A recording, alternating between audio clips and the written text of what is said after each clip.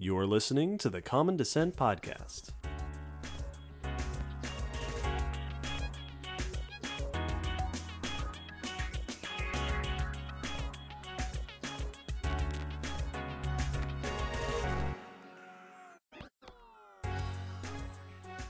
Hello, Will. Hello, David. Hello, listeners, and welcome to episode 64 of the Common Descent Podcast. I love a square number. Yeah, 64 was a good station. That, too. I don't get that joke. In 64. Oh, today on the podcast, we are discussing the much anticipated topic of Paleoart. Yeah, a lot of people have been waiting for this one. Paleoart is a subset of scientific illustration in which artists strive to recreate ancient organisms, ancient ecosystems. It's where all the cool dinosaur artwork comes from, sculpture, museum murals, movies and video games, arguably, depending on which ones we're talking about. In this episode, we're going to be talking a little bit about the history of Paleoart, what Paleoart is, and how it's done. But much like certain other episodes, Will and I are not experts in Paleoart. No, we are not. We are not artists. Well, no. No, we're like word artists. So today we are super excited to announce that after the news, we will be joined by special guest Gabriel Ugueto, who is a paleo artist. Yes, we are bringing in an expert. Yes, Gabriel will talk with us. He's phoning in from Miami. Will talk with us about paleo art and some of his own work and his own experience with paleo art. Yeah, give us an actual experienced point of view. And if you like what you heard from him, check out the blog post at the end of the episode for links to his stuff, because he's super cool, as it turns out. Absolutely. He's also a fellow podcaster. He's on the Squamates podcast. Yeah, which is, that's two different skills that are awesome to have together. That's really cool. Gabriel is a herpetologist and a paleo artist, and I mean, what better person for this episode of the Common Descent Podcast? Yeah, just, can we ask for any better? This episode topic was also requested a few times. Just a few. By one of our patrons, Belladonna, as well as Charlie and Ed. So thanks, folks. Yeah, thanks. A few announcements before we begin. Speaking of patrons, we have a Patreon, in case you hadn't known. Patreon covers pretty much all that the podcast does. We are recording this before we head off to NAPC, the North American Paleontological Conference. Yep. Which Patreon is helping to support our trip to. It's flying us there. If you are a patron, or if you're thinking about becoming a patron, don't forget that we do director's notes for each episode these days. We just finished up, when this episode comes out, we will have just finished up our Kai June Silver Screen Science series. Indeed. And we've been putting more thoughts for patrons up on the Patreon. And after this episode, we've kind of stopped doing After Chat. But after this episode, Gabriel will be on an extra little bonus discussion for basically After Chat on the Patreon. Yeah. So bonus goodies for the patrons. Like I said, check out Kaijun from this month if you haven't already. Look out for updates on the social media and hopefully some recordings from NAPC. Yes. And since by the time this comes out, we will have already returned from the big NAPC trip, we should officially announce our next big trip. We're going back to Atlanta, Will's old stomping grounds. Yeah. For DragonCon.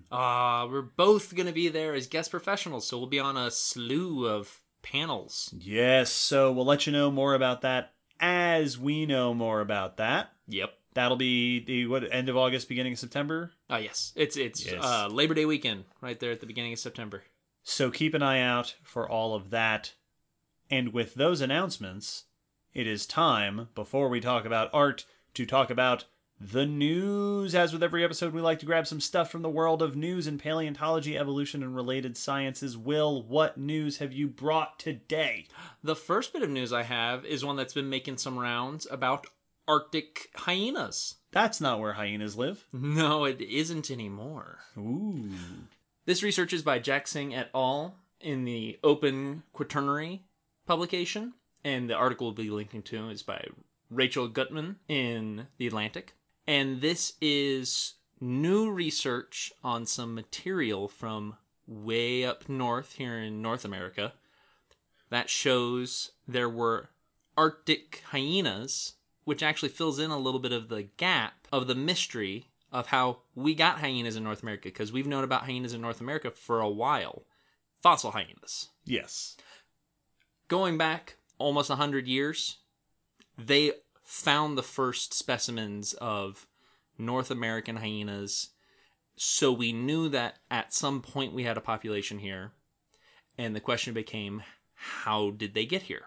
Right, because hyenas are Old World. Old World. African is where they are now. Fossils are found in Europe and Asia and Africa. So at some point they made it over to North America. And the species they found, Chasmoporthides ossifragus. And they proposed that at some point this species, or a close relative of it, had made its way across that Bering Strait land bridge in between the west coast of North America and Siberia. That allowed a lot of organisms to travel from east to west and west to east. Oh, yeah. Eurasia to North America. The bison and mammoths and us. All sorts of cool things like that. And that makes complete sense, but they didn't have any fossils. Yeah, so they've been basically saying for a long time, we should find hyena fossils up in this Arctic passage. And here they are. And so these two teeth, only two teeth, so not a lot of material, but readily identified as hyena teeth, were found in the Yukon, which is the territory of Canada right next to Alaska. Yes. So we're talking way up north. Right on the... If you were coming over here from Siberia, you'd have to go through the Yukon. Yes.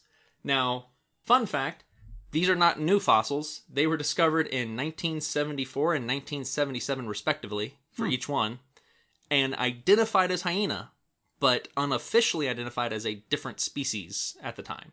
Never published, but it was written down at one point in some notes basically saying, I think they're a different species, and there you go. And then they went into collections at the Canadian Museum of Nature and sat there for about 40 years. Yep. Until, in the last few years, they were brought to the attention of Jack Singh, and after a little bit of analysis, was able to tell that they are Chasmoporthides as well. So here are those hyenas they were looking for. Very cool. Now, they already know from the other specimens, these hyenas were a little bit different than our modern ones, a little bit more longer and evenly proportioned legs, so they're not going to have that sloping back that hyenas are so well known for. Right. And a little bit more of a shallower skull, so not quite the deep set hyena skull. So they probably look a little bit more like wolves. Right. And we're probably better at more long distance movement, running and everything. Yeah, this genus has been called the running hyenas. Yeah. So hyenas today are tough, but they're not chasers. They're going to come in, bully anything away, or take something down very quickly, but they're not chasing things across the savannah. No, that's a very dog thing to do. Yes, that long pursuit. But there are two things to note here. One, we don't have a lot of specimens, and this is partially because of the area. The area is a heavy glaciation site, so glaciers have ground up much of the land. Yep. And in fact, the quotes in the article that I read were from our friend Leah. Yes. Oh, that's right. Yeah, Leah was commenting there. Leah, who helped us with episode 34, Ancient DNA. Leah Lynch was cited as one of the people they interviewed to get another perspective, and she mentioned the glaciers, the fact that basically they just grind up as they expand and retract over the seasons, and just turn everything to just rubble. Now, you can also get great preservation with permafrost and glaciers of the frozen pelts and fur and skinned animals that we have found. But as for fossils in the rock, underneath the ice sheets, it's not always great. No. But she also did comment that she appreciated this publication because they were conservative. They realized they only have two teeth, so they can't make a really strong identification. For sure it's the same species, or for sure it's a different species. But they recognize, from what we have, this is what we think. And they did not make any, as she put it, sweeping hypotheses about the situations this suggested. They mainly just identified the teeth, which fills into a larger narrative about these hyenas. I like stories like this because they're wonderful demonstrations of the predictive nature of our understanding of the world. That's one thing, one version of the definition of science I heard that's always stuck with me is that science should be predictive. Yes. Well, that's part of what a theory is. Exactly. And I think, we talk a lot about evolutionary theory and tectonic theory, and it's easy to forget that the whole, history of the Earth that we have laid out is this grand sweeping set of scientific theories working together to create this timescale. And stuff like this is exactly what that helps us to predict. Yeah. Is you're able to say, here's all the evidence we have. If we dig in this place, we should find this animal. Well, it's very similar to the story of finding Tiktaalik. Yep. We have a time frame with which we suspect a specimen at least similar to what we have potentially described should be found. Yeah, if you read Neil Shubin's Your Inner Fish, yes, he describes the discovery of the famous fishapod Tiktaalik. And yeah, he describes, we laid out a map. They knew what age they wanted. Yep, so they knew what rocks they needed. And so they found maps with those rocks. And sure enough, digging in the right aged rock gave them a specimen that was very much what they were expecting to find from the transition of fish to tetrapod. It only took them 6 years. Yeah. So, lickety split. This one only took 40, so.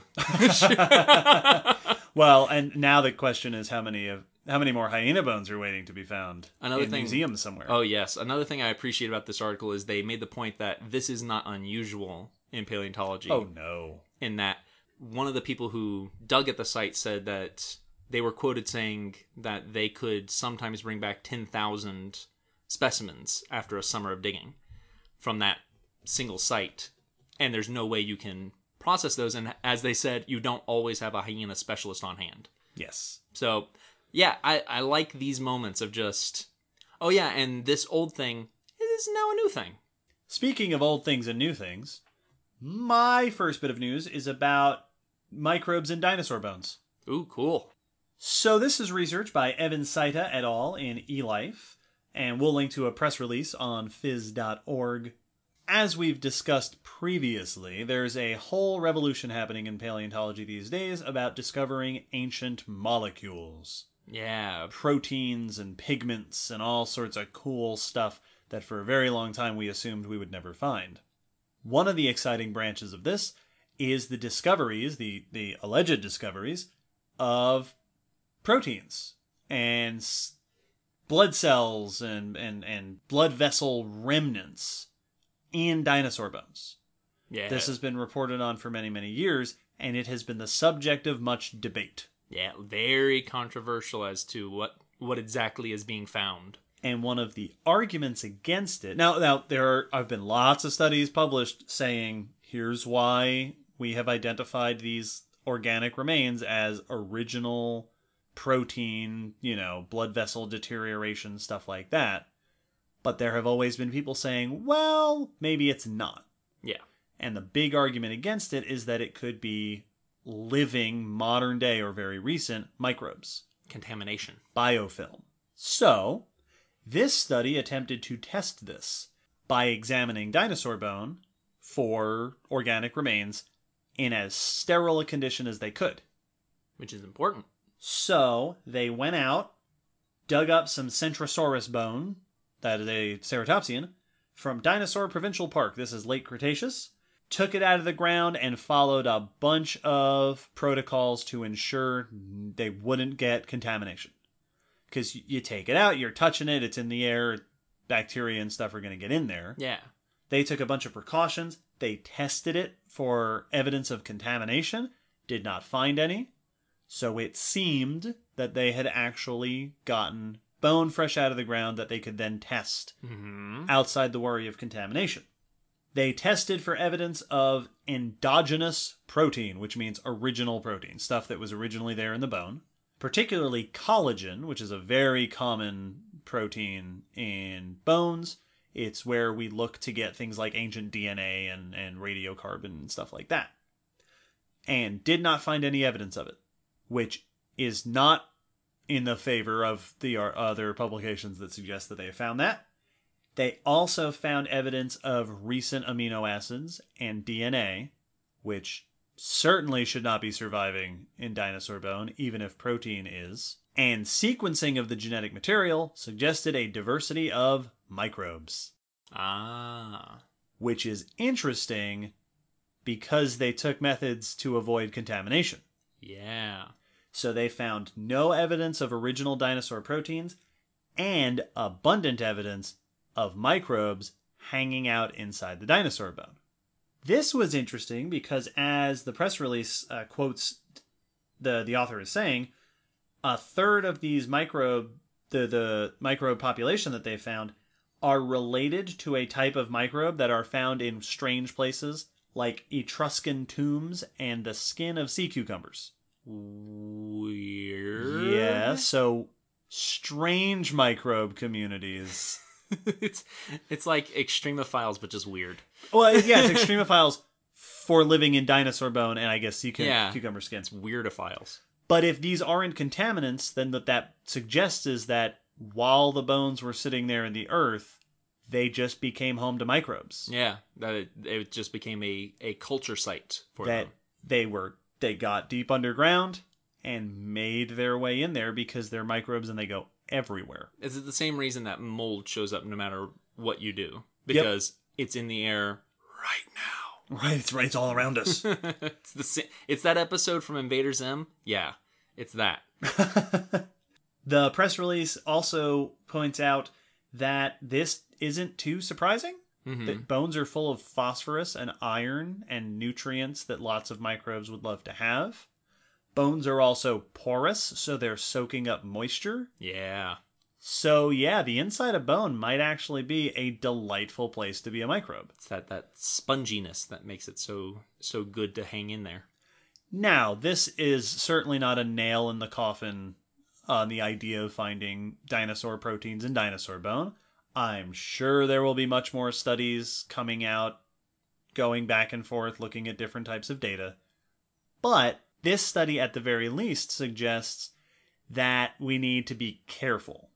Yes. That there are lots of even if not every report of dinosaur protein is microbial confusion, that there are lots of microbes in there, and it's something that needs to be looked out for. And I'm fascinated to know what the dynamics of that ecosystem are. Oh, yeah. How cool is that to make a home in dinosaur bones? It's bizarre how specialized bacteria can become. Bacteria and fungus are both in that way, where it's like this strain is found only in this kind of spot. Yeah, this one lives only in Centrosaurus bones. Yep, like they're so weird and flexible, and it also is slightly maddening in the fact that it makes it so difficult to know what protein or genetic material you're actually looking at from any sample of anything. At any point you're gonna have some sort of little microscopic freeloaders in your sample. So we'll see. Surely there will be more to come. Yeah. We'll keep our eyes out. Very cool. All right, so my next bit of news, I started with hyenas, and I'm going to end with crocs. This month included World Croc Day. Yes, it did. Happy World Croc Day, everybody. Yeah, to all you who voted correctly on all those lovely polls. It was June 17th. Yes, it was. World Croc Day.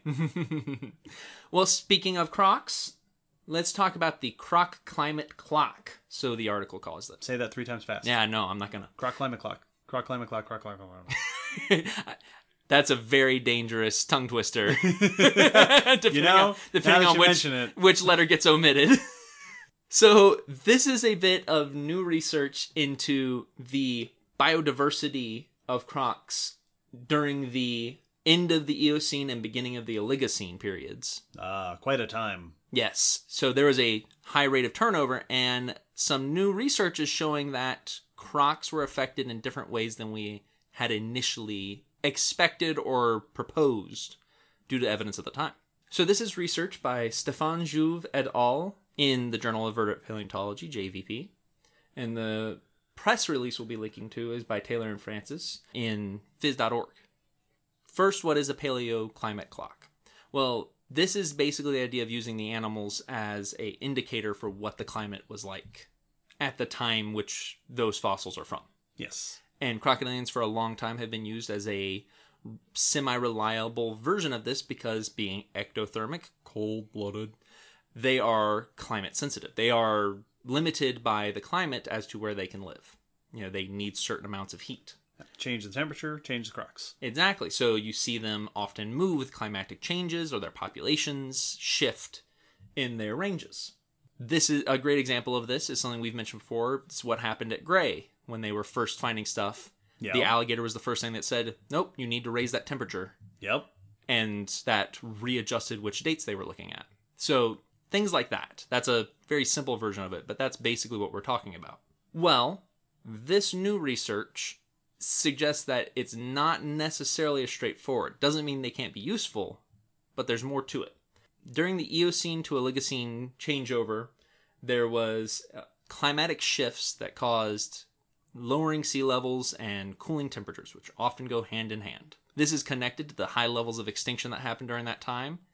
Many animals and plants saw high turnover rates of species, and it was proposed that crocodilians experience a very similar extinction rate as the other animals. Closer look at specifically the Morocco area where these fossils are from shows that it wasn't uniform for all crocodilians, though. For the marine longirostrine, the long, slender-snouted crocs, they all had to flee the Europe area down toward northern Africa and follow those warmer temperatures. These included gavialoids and temistamines, which are the true and false gharial of today. Those groups, so members of those groups, some of which even moved to South America. There are gavialoids that made their way to South America, which I wasn't fully aware of. So that follows what we expected. Their ranges up north were basically destroyed, and they had to move south to survive. Right. Got too cold, so they moved. If you can't stand the cold, get out of Europe. Which means their range was shrunk, so that it became a band instead of a wide spread out area. And that's what we had expected to find, but then with other members, more alligator-like members, the diplocynodons, these, which were also in Europe, maintained their range basically throughout the entire transition. Even as it got cold. Even as it got cold. And it's notable that they compare them to alligators, because nowadays the Chinese and American alligator are the two most cold tolerant of all the crocodilians. Yeah. So what this shows us is we can't use crocs as a guaranteed way to indicate general things about the climate. Depends on what croc you're looking at. Yeah, you can't just say, we have a croc. Must have been warm. Yeah. It's interesting because on the one hand, this sounds like it's shooting an idea down. Yep. There goes that tool. Sounds like, no.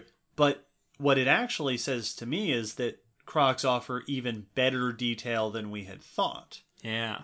That depending on what kind of crocs you have, you can learn a ton about their particular ecosystem at that particular time.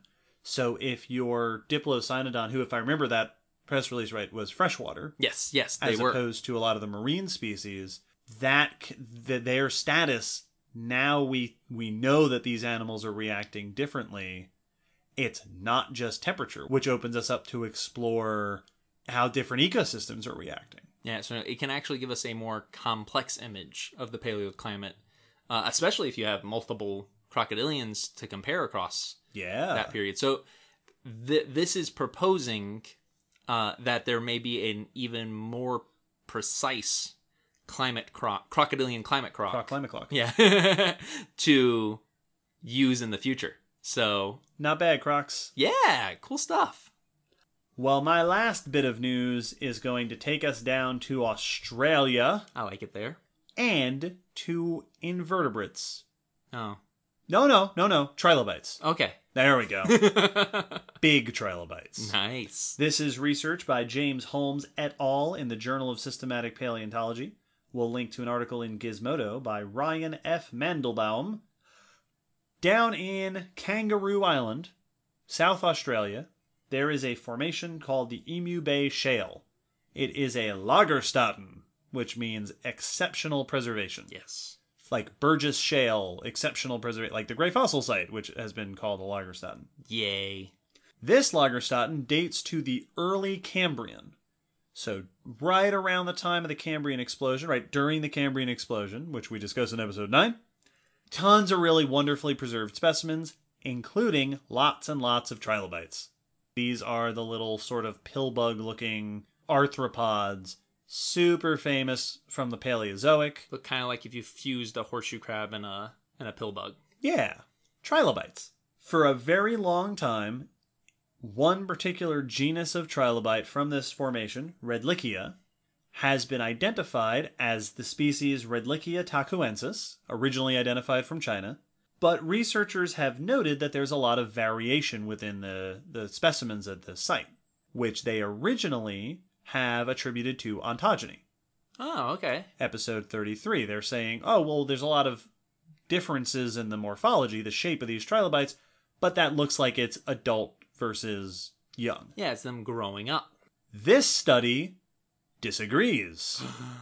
They examined 482 trilobite specimens from this site belonging to the genus Redlickia, because Wow. invertebrates. Wow. You can do that when you're studying trilobites. Jeez.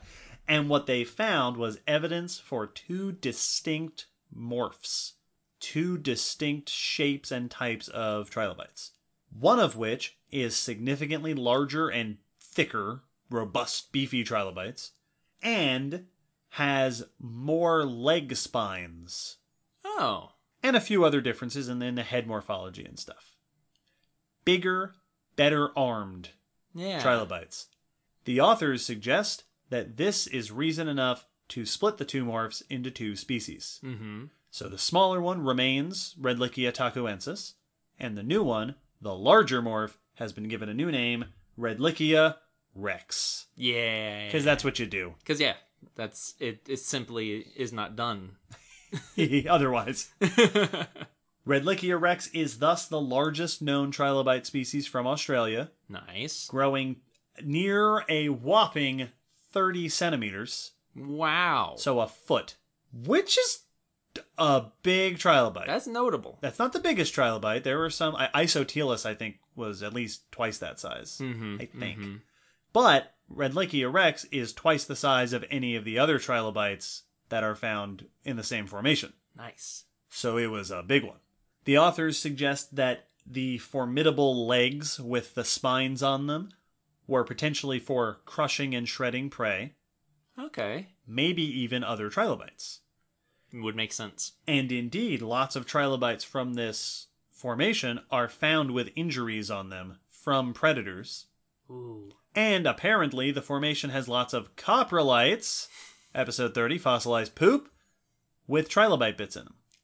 Cool. So there were prominent trilobite predators in this fossil site, which may have included this big species of trilobite. I love the morphological analysis because it points out how easy it is to either see trends that aren't there or miss trends that are there without something to come in as a unbiased observer, aka the computer. Yes. And I like when it comes out. No, actually, it breaks down in a much more simple way than we had first anticipated once measurements were taken and it was run through the program. And you get cool stuff like this, where now all of a sudden you realize one is a particularly beefy trilobite. And changing of species and splitting of species is something that happens all the time. We've talked about that. Episode 12, 10, episode 10, Tree of Life. So this might not stick. Oh, yeah. But even if it doesn't, big potentially predatory trilobites, nonetheless. Well, if we just want to make it more interesting, all we have to do is suggest that it's sexual dimorphism. There you go, yes. Big predatory females. The other thing the authors point out is that this is also in the midst of the Cambrian explosion. Yeah. And that large predators, large well-armed predators, may very well have been part of that new arms race, that new competition for acquiring food and defending yourself and surviving. And so looking at species like this can give us a better understanding of how organisms were doing what they did in this grand radiation of life. Yeah, how these new food webs that had not existed before were coming into being. Indeed. Cool. Another thing that was notable about some of these articles, that the Arctic hyenas and one of the articles I saw about Redlickia rex had artists' reconstructions of the fossil organisms. Perhaps by paleoartists? By paleo artists. What? A ton of paleo news comes accompanied with artistic renderings, images, paintings, sculptures of the fossil creatures, because paleo art is super important. And often overlooked. Inextricable from the science of paleontology. And hey, what do you say we talk about it? I think this is a good plan. After the break, we will be joined by Gabriel Ugueto to talk with us about paleo art. Yeah, stick around.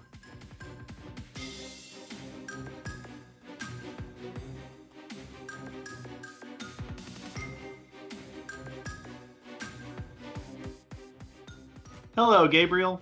Hi, guys. Thanks for joining us. We're very excited to have you with us to talk about paleo art today.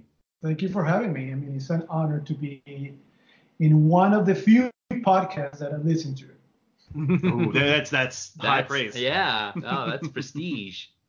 It's true. I listen like to 5 or 4 podcasts. And you guys are one of the few ones that I listen to. We made the short list. We did. You hear that, listeners? Now, before we get into our discussion proper, please introduce yourself for our listeners. Okay, so my name is Gabriel Ugueto. I'm a paleo artist and scientific illustrator. And I am from Venezuela, but I live in Miami, Florida. Very cool. And you are also a herpetologist. Yes, I used to work in herpetology. Actually, like I say in my own podcast, Squamates, I used to work in herpetology, but not anymore. Well, you're any herpetologists, past or present, are more than welcome on our podcast. It's grandfathered in. Once you've studied, you're good. Do you like snakes or crocs better? Snakes. Our podcast is called Squamates for a reason. But since I work with dinosaurs, and so I also must say I also love archosaurs in general. So yeah, crocs are also. Okay. All right. These are good answers. So we'll have you mention that the podcast again later. But yes, we know Gabriel in part from being one of the hosts of the Squamates podcast, which is a podcast about herpetology. So again, right up our alley and tons of fun. So if you don't know it, listeners, check it out. We'll put a link in the podcast description this time around. But today we are not here to talk about herpetology, a rare instance for us, but about paleo art. So Gabriel, you are a paleo artist. Please start us off by just explaining what is paleo art. So paleo art is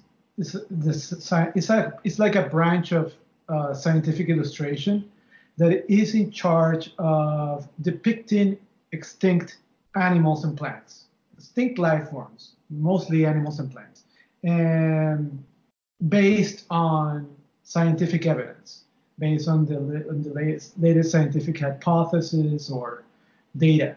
And in some ways, it's the only way to show general audiences what these extinct life forms look like when they were alive.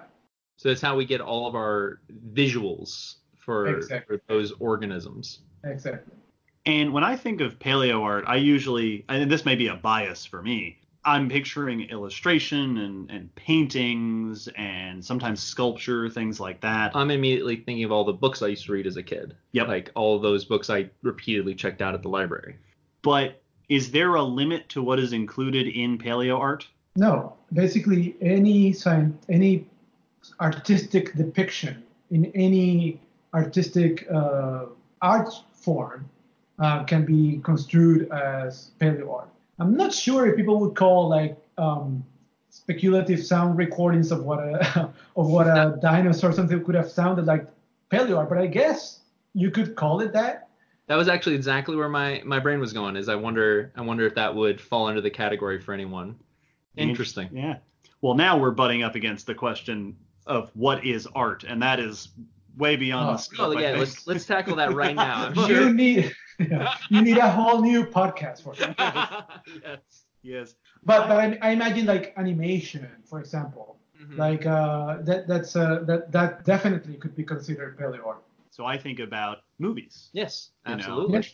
Jurassic Park and the films that, for scientific inaccuracies notwithstanding, are an art form reconstructing prehistoric ancient creatures. Yeah, and you have so many documentaries. I mean, Walking with Dinosaurs was extremely important, and it is one of the things that had marked important point in the history of paleoart. So animations and CG graphics in documentaries and movies are important also, and they're part of paleoart, whether they are accurate or not. But Well, and it makes sense because that's kind of combining all the aspects of someone has to do a concept art for it, then you have to do a 3D reconstruction model, and then you have the sound, and then also the movement and the biomechanics. So it makes sense that animation would be that animation would have been so important. yes, but in some ways it also makes it the most inaccurate because you have to. There are so many speculative ideas that have to be thrown into a complete CGI reconstruction that involves not only the way the animal looked, but how it moved, how it sounded, what it was doing. So it becomes like super speculative. So and let me just say that we have to start from the point that all paleo art is essentially wrong. Like we cannot say that, oh, this is 100% accurate because we don't know what these animals look like. And we have more evidence for some than for others.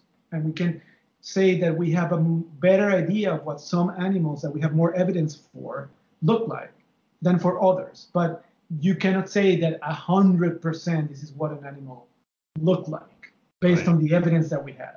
It's always a hypothesis. It's always a hypothesis, yes. I like that as a baseline thought to start with. Is all paleo art is going to be wrong to some degree, and if accepting that, then moving forward is key. I like that. That makes a lot of sense. Yeah, most of the time it's wrong to a large degree. Yes. So, given the variety of paleo art, before we move on, I want to ask, what kind of paleo art do you do? What are your favorite media, and what are your favorite artistic subjects? Okay, so I am trained as a 2D traditional illustrator. I trained in traditional media for many, many years, but around 10 years ago, I made the jump to digital. And now I work solely as a 2D digital illustrator. I have been thinking about doing some 3D modeling, but I haven't gone into that yet, mostly because of lack of time. But it's something I would like to explore at some point. Okay. And do you, paleo art, again, the classic image is, for me, dinosaurs. Yeah. That's sort of probably the longest running paleo art subject. More about that in a little bit. Do you do dinosaur art? Do you get to do a lot of herps? What kind of things do you tend to work in? All of the above. Now, I of course I do dinosaurs, and they are, one of the most requested commissions that artists usually get, paleo artists usually get. But I work on a lot of reptiles and Mesozoic reptiles and amphibians and extinct mammals. I actually have worked on some Mesozoic insects, some of which haven't come out yet. but yeah, basically I'm an equal opportunity offender. You do not discriminate. Yes. I don't discriminate. Although I do definitely have a preference for tetrapods. That's definitely where I'm most comfortable and what I like the most. We can sympathize. Yes. Yeah. So, and we'll give you a chance to talk more about your personal work later on in the episode, but let's take a step back. So there's all this variety in paleo art. What is the goal that unites all paleo art? What are you trying to accomplish? Why paleo art? Well, have you guys read a new scientific publication that comes out and describing a new species of dinosaur. And what is the first thing that you not usually recall or remember about that new species on the press release? It's usually the piece of art that is accompanying that press release that shows what that animal looked like, right?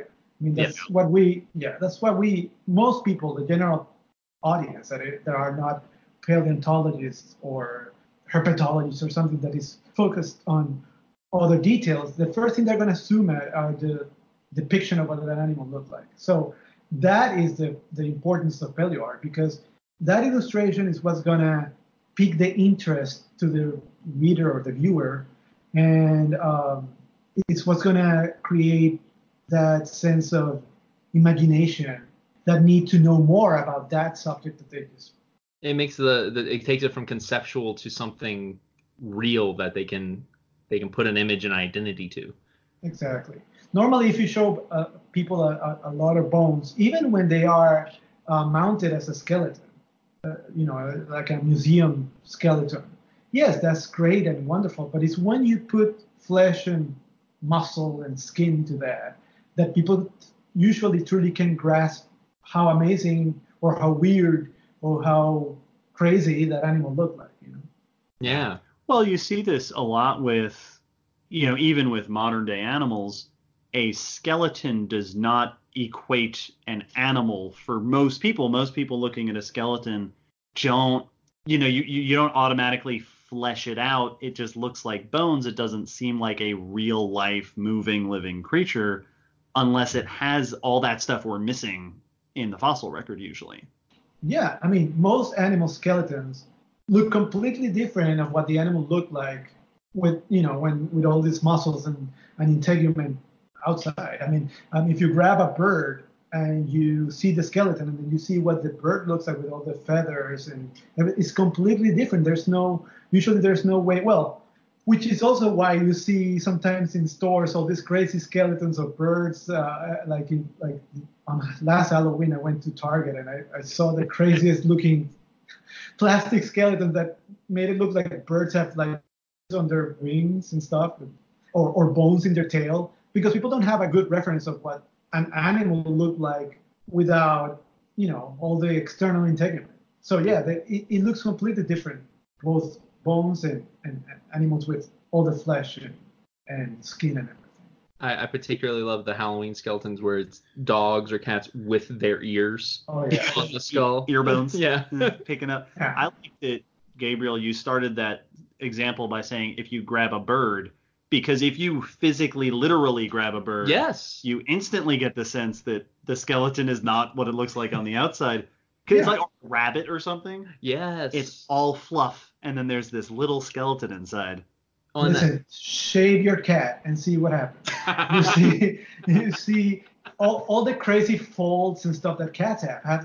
Cats have like a ton of crazy folds and patagia between the lens and stuff. They look completely different just by shaving them, not even taking the skin off. So absolutely. Well, and I think it's something that's easy for people with a background in these topics to forget. Because I can glance at a crocodile skull and immediately fill in the rest of the crocodile because I know which one it goes to. Mm-hmm. Or we can look at rabbit skulls, or it was a great example because I would use that at the aquarium and it always threw people off because it does not look like a little fuzzy rabbit face. Nope. It's big open spaces, and it's easy to forget that if you've been in that realm for too long. Yeah. And so I think it's important to remember that other people, they need that filled in for them with some sort of image. That supplemental information. Yes.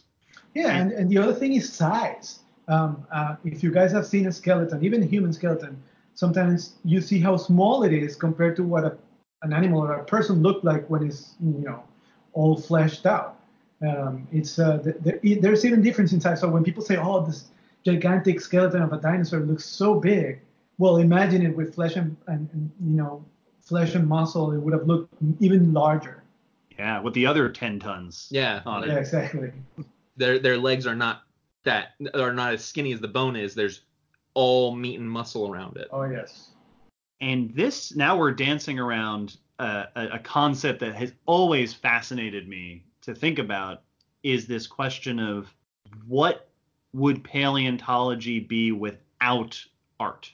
Like trying to conceive of what paleontology, especially the public perception, but even within the field itself, I can't imagine paleontology would be anywhere near as advanced or interesting if we didn't have paleo artists going back 100 years fleshing these things out for us to understand.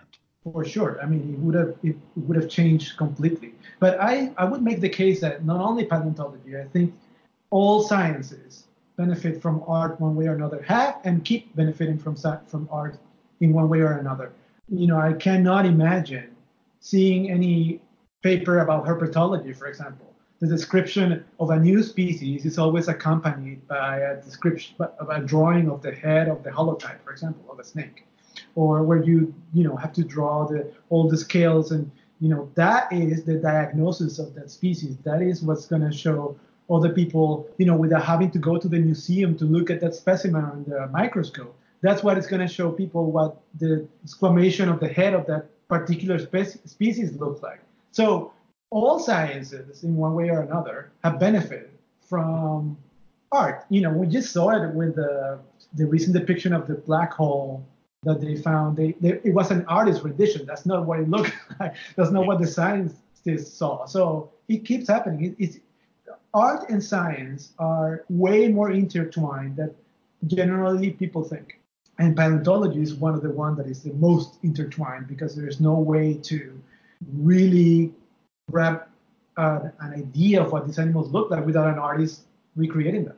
One of the things that immediately brings to mind for me the idea of separating art from paleontology is the reference I made earlier about the books I read as a kid, is how many paleontologists would never have gotten into their field without having dinosaur toys or books to read and to be able to look at the dinosaurs. That's where a lot of people got their start, was just a fan interest as a child and then a professional interest later on. And the information was fascinating, but the images were what kept my child's attention, my child brain attention back then. I've noticed that a lot of artists and paleontologists, a lot of paleo artists and a lot of paleontologists have been inspired by the same books.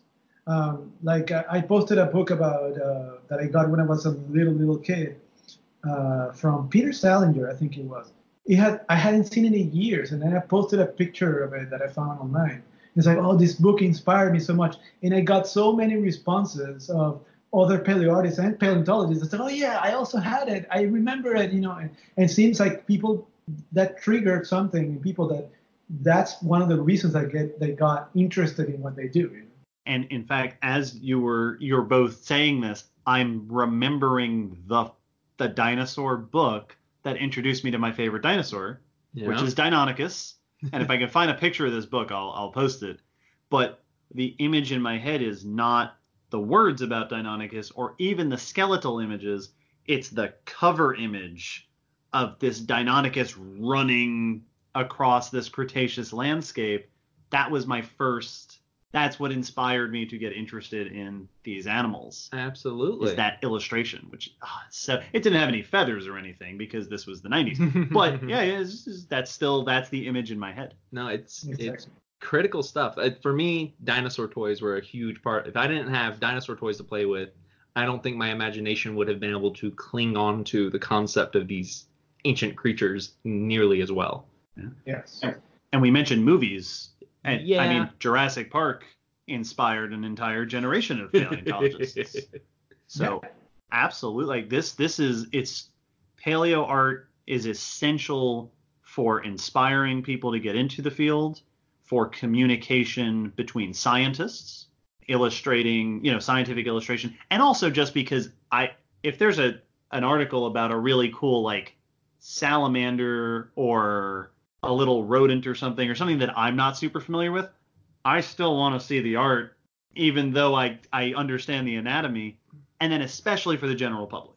Well, because if you just read a description of something, sometimes if it's not an animal you're familiar with, I'm there like, okay, I kind of think I have an idea of what you're talking about, but I'm not a specialist in bird anatomy, so I Well, don't. and also paleo art serves as to depict hypothesized behavior too, which is something that is very important. Like, you can see what the animal, what we think that animal was possibly doing, and how it was possibly behaving, or what we was possibly eating. All those things are very important messages that you can convey through art. Which, yes, the other way to convey it is through text, and it doesn't have the same grasp. Mm-hmm. Right. Now, of course, paleo art is not a new thing. This has No. been going on for quite some time. So let's talk about history a little bit. Gabriel, can you tell us a bit about how paleo art got started?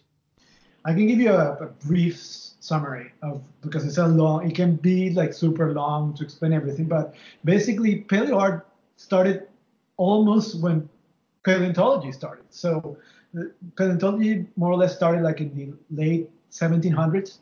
And I think the first piece of what we can call paleo art it was done in 1800, like the year 1800 exactly. And it was a depiction of a pterosaur. Really odd because it was thought as a mammal. And it had fur, which is not that far from what we think now that they look like, but it had also like external genitalia. And the long finger of the wing was attached at its end to the ankle. So it looked like it had like rounded wings. Oh yes, Oh. I have seen that. Yes. All right. So, but I think that's considered the first piece of actual paleo art. But it wasn't that pterosaur depiction was not intended to be seen by the public. It was like a quick sketch that was exchanged between paleontologists, thinking what this animal looked like. So after that, as the 1800s went on, there were a lot more published works with actual paleo art depiction. That's why we see all those. I don't know if you guys have seen those old depictions of ichthyosaurs and plesiosaurs that look like they're all done in like ink, and they look like they are like throwing like water. How do you call that? Yeah. Like glowing like whales. Yeah. Yes. So those are from that time. Then is when also with the first dinosaur, because at that point we mostly knew about marine reptiles and pterosaurs and stuff, but they were very when they started finding the first dinosaurs bones in Europe. Then is when we start seeing actual depictions of dinosaurs, and then we have the dinosaurs of Crystal Palace, which has the famous, very inaccurate depictions of megalodon in like a quadrupedal animal, and the depiction of iguanodon with the horn on its. Yep. Yes, that's a famous one. So those are the famous dinosaurs of Crystal Palace in the UK. At that time, we had we can look at them now and see, oh, they're terrible. They are so inaccurate, but it has a value. I think that seeing those depictions definitely has an artistic value and also has a historical value. I think it's important to remember our knowledge at that point, and I think those sculptures from the Crystal Palace, for example, are amazing. They are definitely a sight to see. Absolutely. No, I agree. It is definitely important to remember, how far our understandings come and how it's changed, because it's going back to your original point of paleo art is going to be wrong. Yeah, it was true back then. It's still true today. So it's kind of nice to look back every now and then and go, oh, don't assume you're necessarily any better. Like, 200 years from now, people are going to look back and go, what? Oh, yeah. Plus, the cool part is that we have found several extinct Mesozoic reptiles. Like I'm thinking about like Alocotosaurs, for example, that are not too different from those. I mean, they look kind of similar to what they were doing with the Crystal Palace dinosaurs. So Vindication. Yes. Many years later. Well, and the paleo art record also gives us a very aesthetic and visual history of mistakes. Oh yeah. which is historically fascinating. Yeah. Yeah. Well, and I was going to say that afterwards, like in the late 1800s, like when there was this intensification of paleontology discoveries because they started finding all these dinosaur bones in the western side of the United States. That's when you see a huge intensification in paleoart as well from all these new discoveries. And that's where this probably the most important paleo artist that has ever existed, which is Charles Knight, started creating his reconstructions. You know, Charles Knight is created all those famous prototypical dinosaurs that were then the prototype for all the brontosaurs that appear in movies in the later 19, like for example, Lost World, that movie, Lost World, has a famous brontosaurus that is definitely based on Charles Knight's brontosaurus. And he created all these amazing and iconic images, like you guys seen the two fighting dinosaurs that are like one on top of each other. Yes. Yeah, they're kind of greenish, and one's jumping, and the other one kind of like a cat on its back with its exactly feet in the air. Which also is cool because it was, I think, it's one of the first depiction of dinosaurs as active animals in more of an acting pose than what we saw before that. He is definitely perhaps the most important paleo artist that has ever existed because he really changed things. And he was, of course, fueled by all these new discoveries that were happening in the United States at that moment. I mean, it was the center of paleontology. That's where the big iconic species were being found in the western side of the United States. Charles R. Knight is a fascinating character, and just like modern day paleo artists, he was hanging out with paleontologists. He was closely associated with Henry Fairfield Osborn and Edward Cope, and he was an incredible animal illustrator.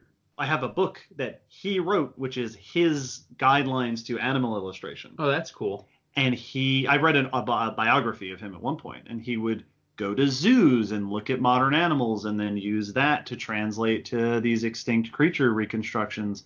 He was like that, the image of a paleo artist entrenched in both the field of animal anatomy and paleontology.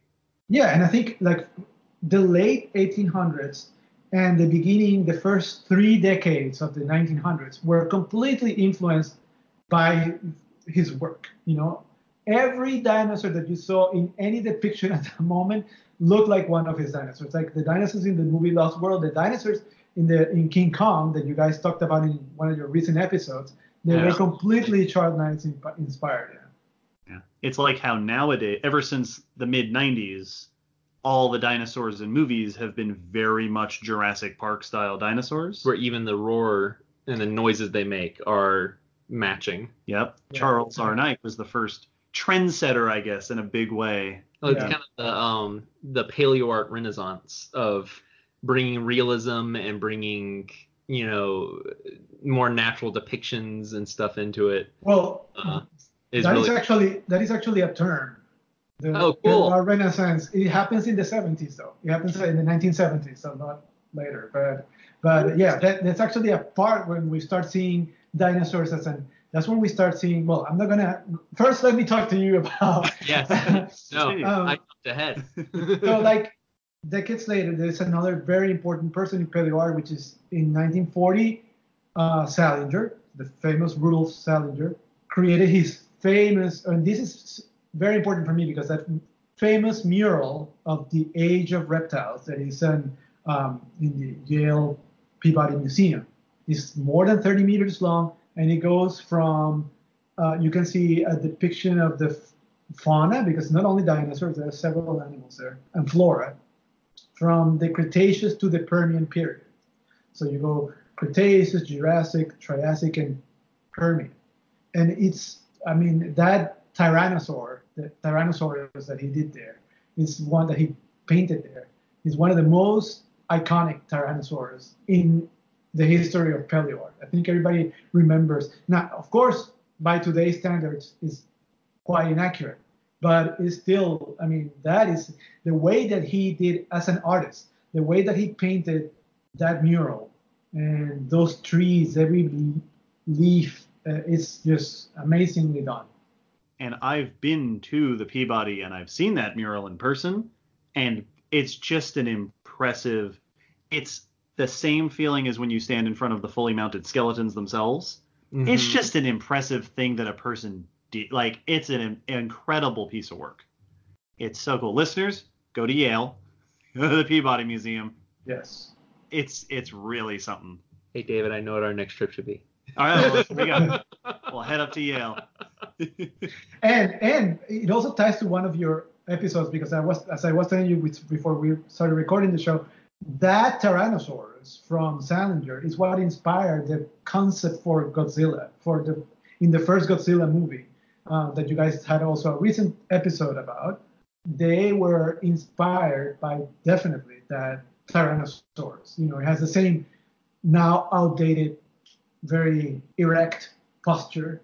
It was one of those key moments in the history of Paleoart where it's a very influential moment. Oh, that's very cool. I mean, having inspired Godzilla It's a is pretty influential. That's a pretty big deal. That's a notable feather in the cap. Yeah. That's awesome. And so then afterwards, we talk about what you were saying about the Renaissance of Paleoart, the Reformation, which is in the 1970s, which is when Gregory Paul starts reconstructing his dinosaurs in a much more active, much more bird-like, even though they were featherless for the most part at that point.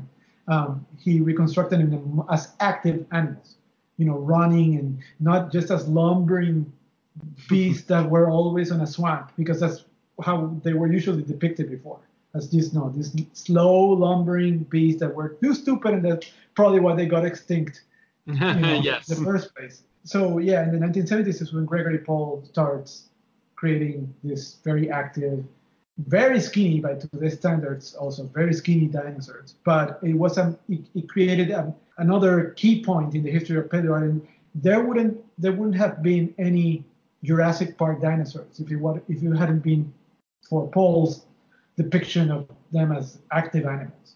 You have to remember that when Jurassic Park, I think even Jurassic Park, the first movie, makes a point of saying, these were very active. That was the first time I think the general audience saw dinosaurs as active, smart creatures. There's even a point at the beginning when they see the brachiosaur, and Dr. Sattler says, this thing didn't live in a swamp. Yep. Actively countering those old tropes in the depictions of dinosaurs. That is my favorite scene from that movie, by the way. Yes, the part where they got out of the car and they see the brachiosaurus walking. That is, I mean, everybody wants to do that at some point. They wanted to do that at some point in their life, Yeah. To see a dinosaur that's so big and so majestic in front of you, walking like that is amazing. It would have been amazing. So yeah, and then after that, after Jurassic Park came out in the 90s, I think that we are now at a different point in Paleoart right now. First of all, I think there are more paleo artists today than ever before. Mm-hmm. And also, we are living in the golden age of dinosaur discoveries. More dinosaurs now are being discovered than ever before. We're finding out more about the way they look than we ever thought possible. I mean, you guys have talked about this before, but like now we know what some species could have been possibly colored, and how they could have, what the coloration they could have had. Mm-hmm. Yeah. We know a lot more about the way they look like, how many of them have, and probably most of them have feathers or feather-like integument. So yeah, now we know a lot more, and so there's a lot more paleo artists working, and also there is a lot more, like everything else nowadays. There's a lot more change. The change is much faster in the paleo art at this point. Yeah, they're able to update it, very quickly as new research comes out. I've always had a lot of fun watching that, as a new article will come out, and then you'll see a few new pieces of art for that dinosaur incorporating that information or updating a posture or something, that's very cool to watch that process in real time. Yes. It also means that art is becoming outdated more quickly Yes. than ever before. But it's like anything in science also. I mean, how there, as somebody that worked before also with taxonomy, I know how quickly taxonomy can become outdated in a matter of just a year. Like it switched genera like 5 times. A frog is switched genera like 5 times. So it's not unlike other branches of science. So as a paleo, before we move on to our next major topic, I just want to ask, because you mentioned the new dinosaur discoveries, as an artist, how exciting is it to see a study come out that can tell you the color or skin texture of a dinosaur? Extremely. That is one of the coolest things, because for the first time, you can really say, wow, I have an idea now where I have to put bands of what color more or less, I can put in this area. Like, for example, I was doing some illustrations for an article in a BBC Focus magazine that is going to appear soon, I think. And it's all about the coloration in dinosaurs. I was in charge of reconstructing some of the species that they're going to show. And it's just amazing that we know from so many species of dinosaurs now exactly what they look like. I mean, not exactly, I shouldn't say that. Like, we have a much better idea. Like, for example, in Chiornis, we have hundreds of fossils, very nicely preserved, where we see the color pattern in such a way that we know exactly that the tip of the feathers and the wing were black, while the rest were white. It's so the detail, the amount of details that we have. And, I'm sure as these techniques become more refined, we're going to know a lot more. So stay tuned, because we're probably going to know a lot more, even about the species that we have an idea what they look like in coloration now. Even about them, we're going to go into more detail. This is the tip of the color iceberg. Yes. For sure. So we've got a bit of history. Now let's move in to talking about modern day paleo art, what actually goes into the process, specifically talking about your process and your experience, Gabriel. We'll get into that just after the break.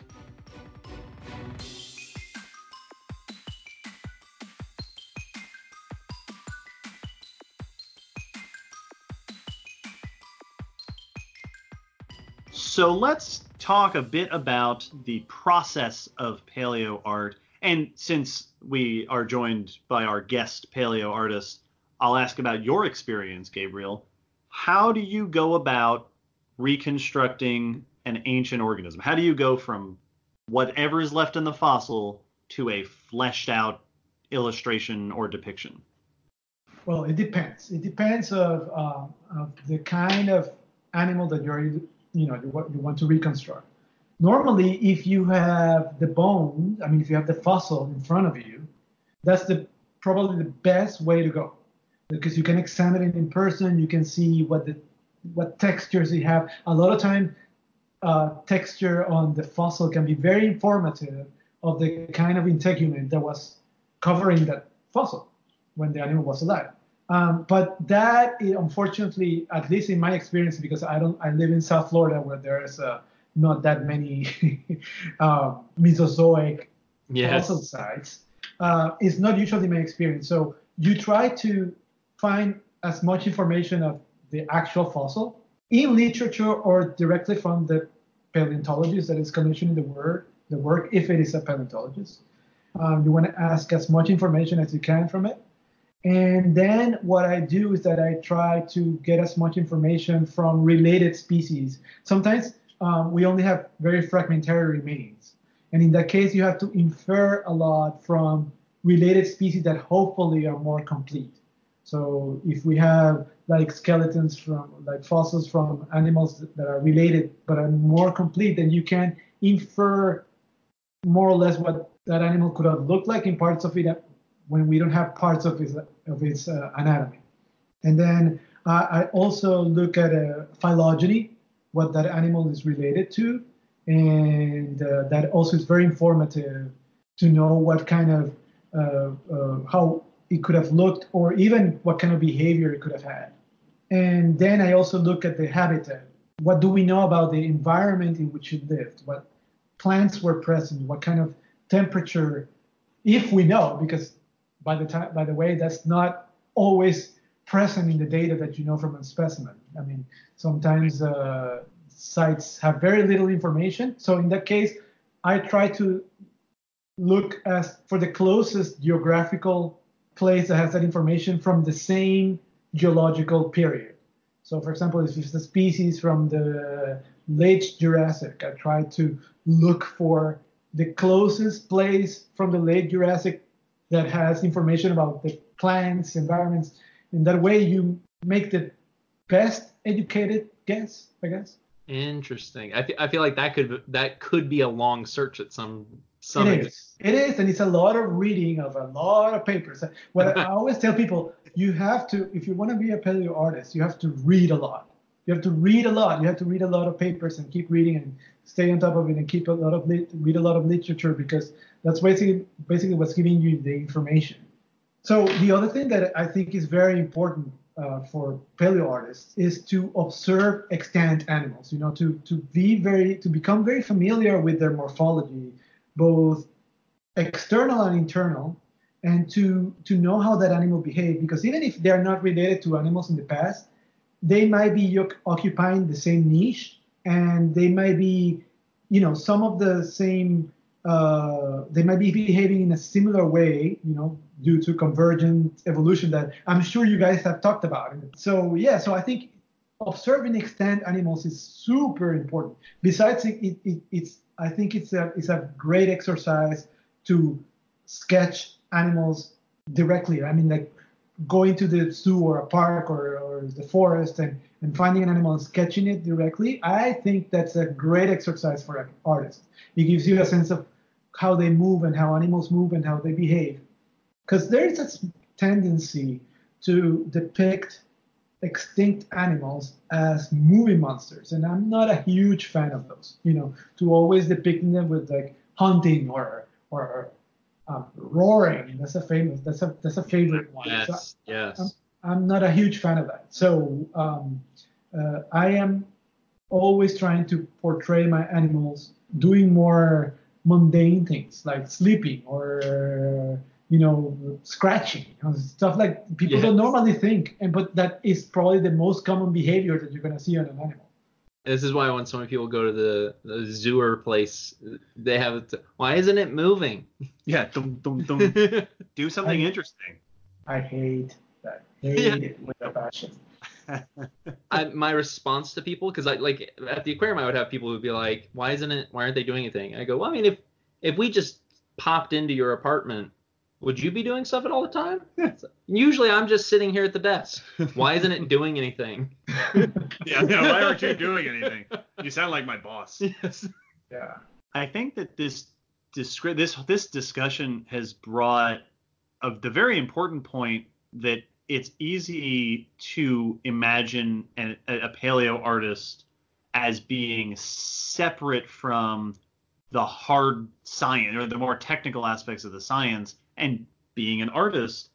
But a good paleo artist, as you're describing, needs to not only be highly trained in artistic techniques, but you need to be able to navigate scientific literature, to understand fossils and fossilization, to understand anatomy and biology of living animals.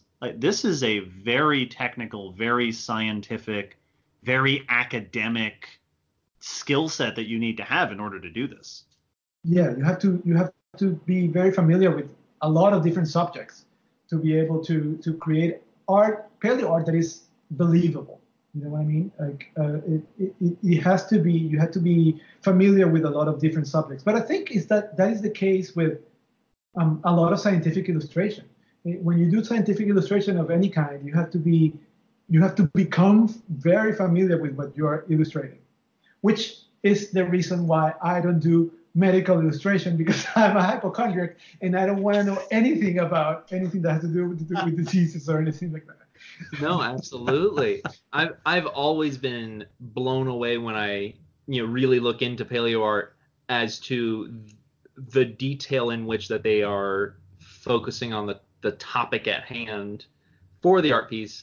I follow a paleo art Facebook page, and I love reading the comments because every now and then, sometimes it's just like, oh, cool painting, but every now and then there's people going like, well, it shouldn't actually be standing in that posture because of where this tendon attaches. And someone will come in and go, actually, because of this other muscle attaching here, it balances the. And I'm like, I have no clue what you're talking about, and I am a paleontologist, and that's amazing. That's so cool. It is, but it can become a little bit too intense sometimes. Yes. Because there is a lot of nuance also to that. I mean, like I said earlier, all paleo art is essentially wrong. So what we have are hypotheses, and even when we think that that tendon could have attached there might have been a lot of other things influencing the way that leg looked, for example. So yeah, I'm always a little bit. I think some people become very rigid and forget that a lot of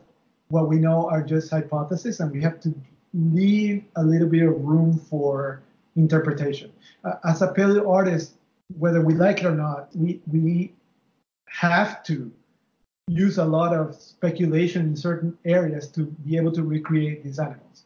It's very difficult to become so fixated in some details.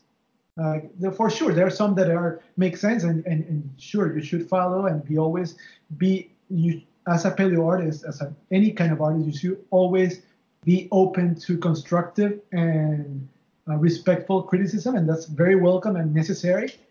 But a lot of times, if it is certain dogmatic views, that can be problematic. For a big example of that is the discussion of lips or no lips in dinosaurs. Yes. So Yes. it's a huge can of worms, and there's good evidence for one more than the other. I'm gonna say I'm pro lips, but it can be very scary to discuss that in certain groups. Yeah, divisive. Oh yeah. It's kind of one of those where you definitely want to, and this, like you're saying with science in general, you need to be following the facts and the information, but also recognize that some facts are harder than others, and not getting stuck on every single one. Exactly. Now, when you're looking at a fossil, so you're you're obviously drawing from fossil evidence. Are there certain aspects of a fossil that you look for or hope are preserved? Are there bits of fossil evidence that are most useful to you when reconstructing creatures? Well, yes. If you have like an animal that has preserved integument, yeah, that's always great because you have a lot more to get information from. But that's very, very rare, as you know. It's preserved integuments or like feather or skin is super rare. Even though China is doing its best to change that, it's still super rare. Fortunately, we have a lot of fossils now with more and more examples of in external integument. But yeah, so what you want to see is you want to try to depict an animal that is known from a fairly complete skeleton, which is also rare, and you want the fossils to not be taphonomically deformed, meaning that during the process of fossilization, the bones have all changed place and get all bent and basically look nothing like the original fossil looked like original skeleton looked like. So you want a fossil that is relatively well preserved, not too squashed, which is also rare. So basically, you're asking for a lot of rare occurrences. Yes. And then with living animals, are there certain living species or living groups that you find yourself drawing from inspiration more than others? Yeah. So because I'm most attracted to reptiles, I am always in reptiles. I mean here including birds, because it's another thing that freak people out that birds are reptiles. But yeah, so I am most drawn to reptiles for sure, and amphibians. So I tend to look more at, yes, lizards, birds, snakes, crocodiles, frogs, salamanders, and stuff like that, which helps a lot because they, in a way, many of them preserve a very basic body plan.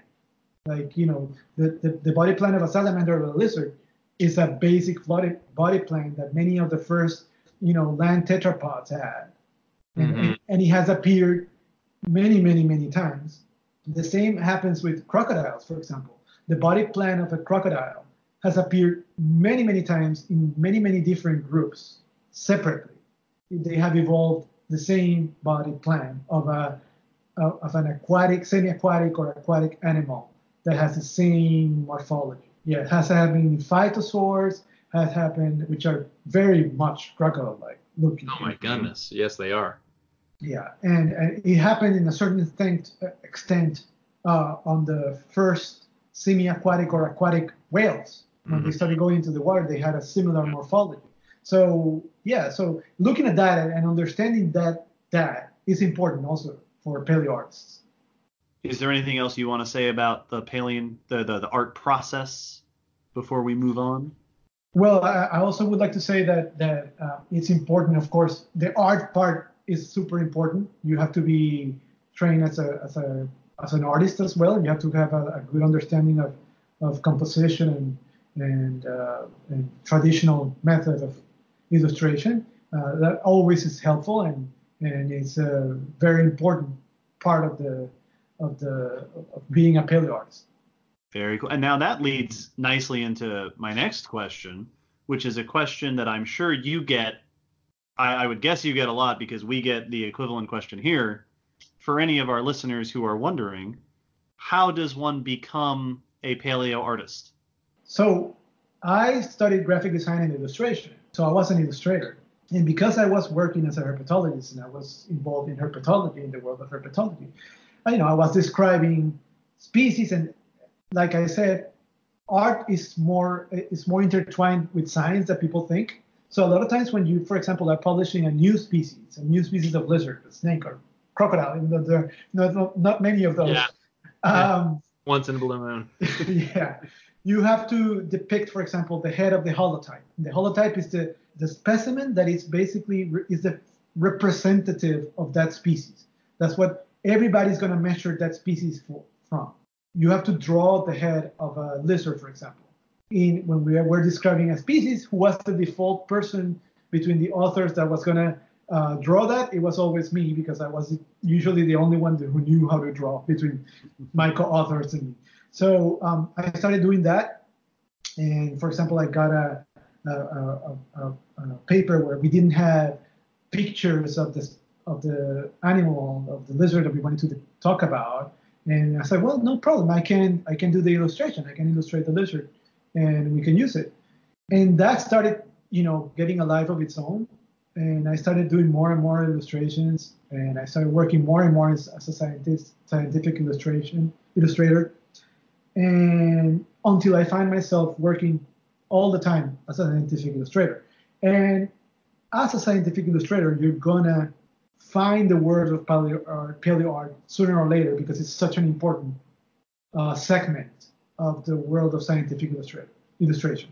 And because I loved dinosaurs all my life, it was like a natural progression for me to become a paleo artist at some point. So I still consider myself a newcomer, even though I've been fortunate to get a lot of commissions. I've been doing paleo art only for about 4 years, and it's been great. I mean, I've been getting a lot of work, but yeah, I still consider myself a newcomer. Do you have any advice for prospective newcomers? Well, like I said before, you have to read a lot. Try to get the subject that you're going to reconstruct the best, get familiarized with that animal and their phylogeny and what they're related to. And yeah, so read a lot. Always a good bit of advice in general. Yes. It is always useful. Now, before we wrap up our discussion, this whole time we have been sort of reaping the benefit of having Gabriel talk to us as our paleo artist representative. But just like any fields, there are tons. Like you said, there are more paleo artists now than ever before. There are just a whole horde around the world of amazing paleo artists. So for listeners who are interested in being introduced to new artists or following paleo artists, and we'll put a whole bunch of links in the blog post as we always do. Gabriel, who are some of your favorites, the people who inspire you, people you would recommend that other people look at? Who are the paleo artists that you like? So I'm going to give you guys a bunch of names, and you're going to have to, it's going to be your job, the listeners, to go find them on social media for the ones that are active now. Because if I start listing a lot of handle names, it's going to, and I don't remember all the handle names. So, do a little bit of work. And we'll put the links for anyone who has online websites and handles. If we mention them here, we will do our best to get the info and put it in the blog post. Okay, that's great. So yeah, of course, like there are a lot of people that when we're talking about the history of Paleoart that have been extremely influential for me. Salinger and Gregory Paul have been, of course, as you can imagine, extremely influential for me. But I want to concentrate on the people that are active now, because I think there are a ton of amazing paleo artists that have been extremely influential for me, who I admire a lot. And I would have to say, like, for example, John Conway, who did with Cozeman and Darren Nash, he did that book, All Yesterdays, which is amazing and is such an important, and is super inspirational for me. And it was one of the things that inspired me to become a paleo artist, that book. Also, Darren Nash and John Conway's work. He's an amazing paleo artist, and he's done some really amazing pieces that are just wow. I mean, if you're not familiar with him, what are you doing? You have to go search for his social media stuff. He's active. He's not that active on social media, but he posts stuff on Twitter every now and then, and you can see his website. He has really amazing paleo art. Then it's also Mark Whitten, who does this super moody, very British-looking paleo art. He has there's something I should have mentioned also is that every paleo artist has to develop their own style. Everybody has their own style, which is why I think there's room for everybody. There's room for all paleo artists because every paleo artist has like its own flavor. So, for example, in the case of Mark Whitten, because he's from the UK, and we all know how wonderfully sunny the UK is. His pieces tend to be very moody and cloudy, and you see there's a lot of atmosphere. He's an amazing paleo artist. Also, he's super. He pays a lot of attention to what science can tell us about how the animal look, and he actually wrote a book recently that I recommend everybody gets, which is the Paleo Artist Handbook.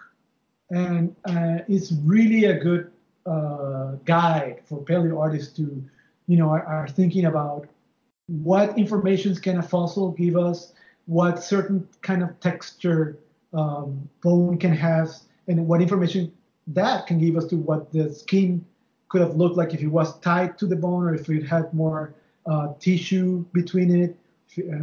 How much it's a book that like gathers all the most recent information of what we know is available about external integuments and the ways to recreate extinct animals. So highly recommended. Mark Whitten is an amazing artist as well.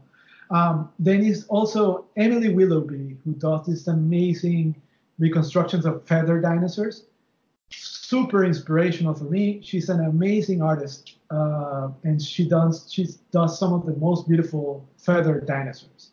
Then there's also Martin Martinuke, who wrote this book, this field guide in a field guide style about birds of the Mesozoic, and within the birds of the Mesozoic are dromaeosaurs, and he wonderfully, in a very simple art style, he can depict dinosaurs in a way that looks so realistic and makes so much sense, feathered dinosaurs particularly. So he's also a wonderful artist. Then there are a bunch of really cool artists active on Twitter. That's a great place to find artists. So of course there's the wonderful illustrations from Julius Stoni, who's done really amazing work. And also Andrei Atuchin, which I'm a huge fan of. He has a style that I really like, and he's done a ton of murals. I think actually, if I'm correct, the murals for the new exhibit of the Smithsonian that is about to open are from him. For what I've heard, and if you're familiar with his work, they're going to be amazing. So really, really good artist. Then there's also Jet Taylor, who does really amazing dromaeosaurs. He does a lot of cool art, but his dromaeosaurs in particular are really great. And I mean, there are so many artists. I could just sit here and tell you so many artists. I usually do Follow Fridays on Twitter, where I mention like all the artists that inspire me at the moment. Because honestly, there are like a ton of paleo artists that are truly amazing.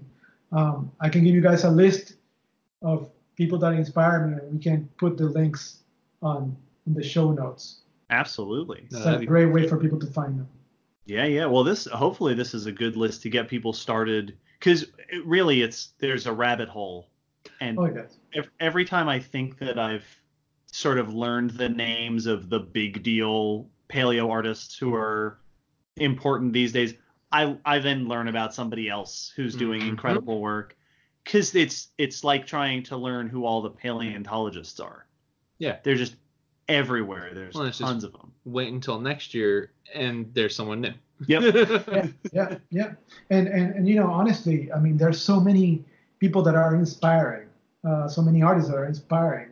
I find myself always sharing information with them and getting inspired by their work. You know, it's like a symbiosis. I hope they're getting inspired by my work as well. It's like when you go to scientific conferences and everyone learns about each other's research, and it just gets you excited about doing more of it. I imagine that art has to work very much the same way. Yes, it's exactly the same.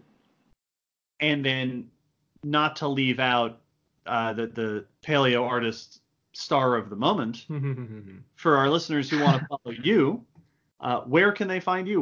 Where are you online, and what sort of projects might they be on the lookout for? Well, so right now I'm working on a lot of stuff that I cannot really talk about because a lot of it is under embargo, but I can mention a couple of projects more than a couple of projects that I'm working on at the moment. First of all, this is a big thing. If you follow me on social media, you know that I have been working for the last 2 years on a book it's going to be called Journey to the Mesozoic, Volume 1. Hopefully there will be a Volume 2 if I can, if it does well. But it's Volume 1. It's going to deal with the tetrapods from the Triassic and the Jurassic. So what I'm doing is that it's basically it's going to take the reader through a journey through the different stages, the different geological periods, and through those geological periods, I'm going to zoom in certain formations. And from each formation, geological formation, I'm going to give you like an overview of what the tetrapods that live in each formation look like and were like. So it's going to be done in a field guide style, but the depictions of each formation are going to be arranged in cladograms. So you can also see the evolutionary relationship between the species that live in each place. Oh, cool. And very cool. Besides that, there's going to be like a section of the book that deals with the biggest clades of animals, of tetrapods that lived during those times. And in that part of the book, there are going to be more traditional type of illustrations.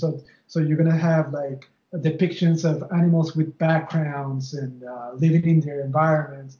So at this point, I mean, it's a lot of work, and the book is killing me. But I hope it's ready this year. I hope it's ready this year because I put blood, sweat, and tears into making it. And aside from that, I am currently working on the few commissions that are not under embargo. Is that, for example, I'm working on a commission for the Australian Maritime Museum, Australian National Maritime Museum, I think is their name.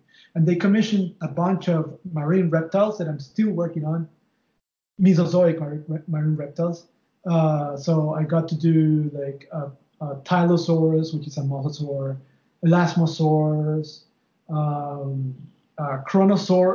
Chronosaurus, which is that huge plesiosaur that was like gigantic, and whale-sized ichthyosaurs and stuff like that. And they're going to be arranged in a plate next to silhouettes from modern aquatic animals. So next to like a silhouette from like a blue whale and an orca and stuff like that. Oh, that cool. sounds like a ton of fun. Yeah, that's really nice. It's been a lot of fun to do on that, to be commissioned to do that. And I am also, let me see, what other one I can talk about? Oh, well, I told you about the BBC Focus Science magazine that I got to do several illustrations for. There actually, some of the illustrations that were there were some illustrations that are going to be in my book, but I licensed some of them to be used in this article. And I was commissioned to do one I was commissioned to do, which was the reconstruction of the Borealopelta, the ankylosaur that was beautifully preserved, that was found recently, that was beautifully preserved, and we know that it was like reddish in coloration and all that. Yeah. It's on display at the Royal Tyrrell. Exactly. And it's so cool. Yes, and so I got to do a reconstruction of that, which was awesome. So I'm working right now in several commissions for museums and stuff that I cannot talk about, but so that's what I'm working on at the moment. You guys can find me on social media. I'm on Twitter. I'm on Instagram, and I'm on Facebook. Although Facebook I don't use that much. Everywhere you can find me at Serpent Illus, like serpent, like snake, and then illus, like illustration. Oh, and then you have a website, which we can link to in the blog post. I have a website, which is GabrielUgueto.com. And I also have a podcast that we talked about earlier with my friends Ethan Kozak and Mark Schertz, where we talk about herpetology and everything herpetology related. We talk about latest news, and it's a lot more disorganized than the Common Descent podcast, and a lot longer. We talk forever. Yeah. And then that is our official podcast shout out is go listen to Squamate's very cool official Friends of the Common Descent podcast. A great place to learn about. Well, and I listen to. It's always fun to see what other podcasters are doing. Because I remember when you guys did the Toxicophora episode, I saw that on this I have to listen to because I'm not up to date on this, the venom phylogeny, and I am excited. So yes, go check out Squamates. We'll put links to all of Gabriel's stuff and all the other paleo artists that you mentioned in the blog post. Links to Gabriel's stuff in the episode description as well, and then the extended version in the blog post. Gabriel, this has been a ton of fun having you with us. A blast. Likewise, I had a lot of fun. Thank you so much for joining us. This is one of those episodes that we really just could not have done justice to without someone with the actual experience of a paleo artist. So we're really happy to get you to join us. Absolutely. It was a lot of fun to be with you guys. Listeners, go check out Gabriel where you can find him. Check out these other paleo artists. If you have other questions, if you have comments, follow-ups for us, find us in the usual places. If you have more detailed questions about paleo art, now you know not to ask us and ask this guy. Yes. So find Gabriel on social media and such. and get even more wonderful information. Other than that, we release new episodes every fortnight. Find us in all the usual places. Listen to the outro for ways you can get in touch with us. Thanks again to our requesters for this topic. We've been wanting to do this one for a while. Thanks again to our patrons. If you haven't, check out our Kaijun series, which Gabriel also mentioned. Godzilla and King Kong and all those things inspired by Paleoart. It's all tying together very nicely. One last time, huge thanks again to you, Gabriel, for joining us. Yes, thank you. This was awesome. And I think that's it. Yeah. So if you'd like to join us for the traditional rambling into the outro music. For sure. Goodbye, everybody, for now. Thanks for joining us.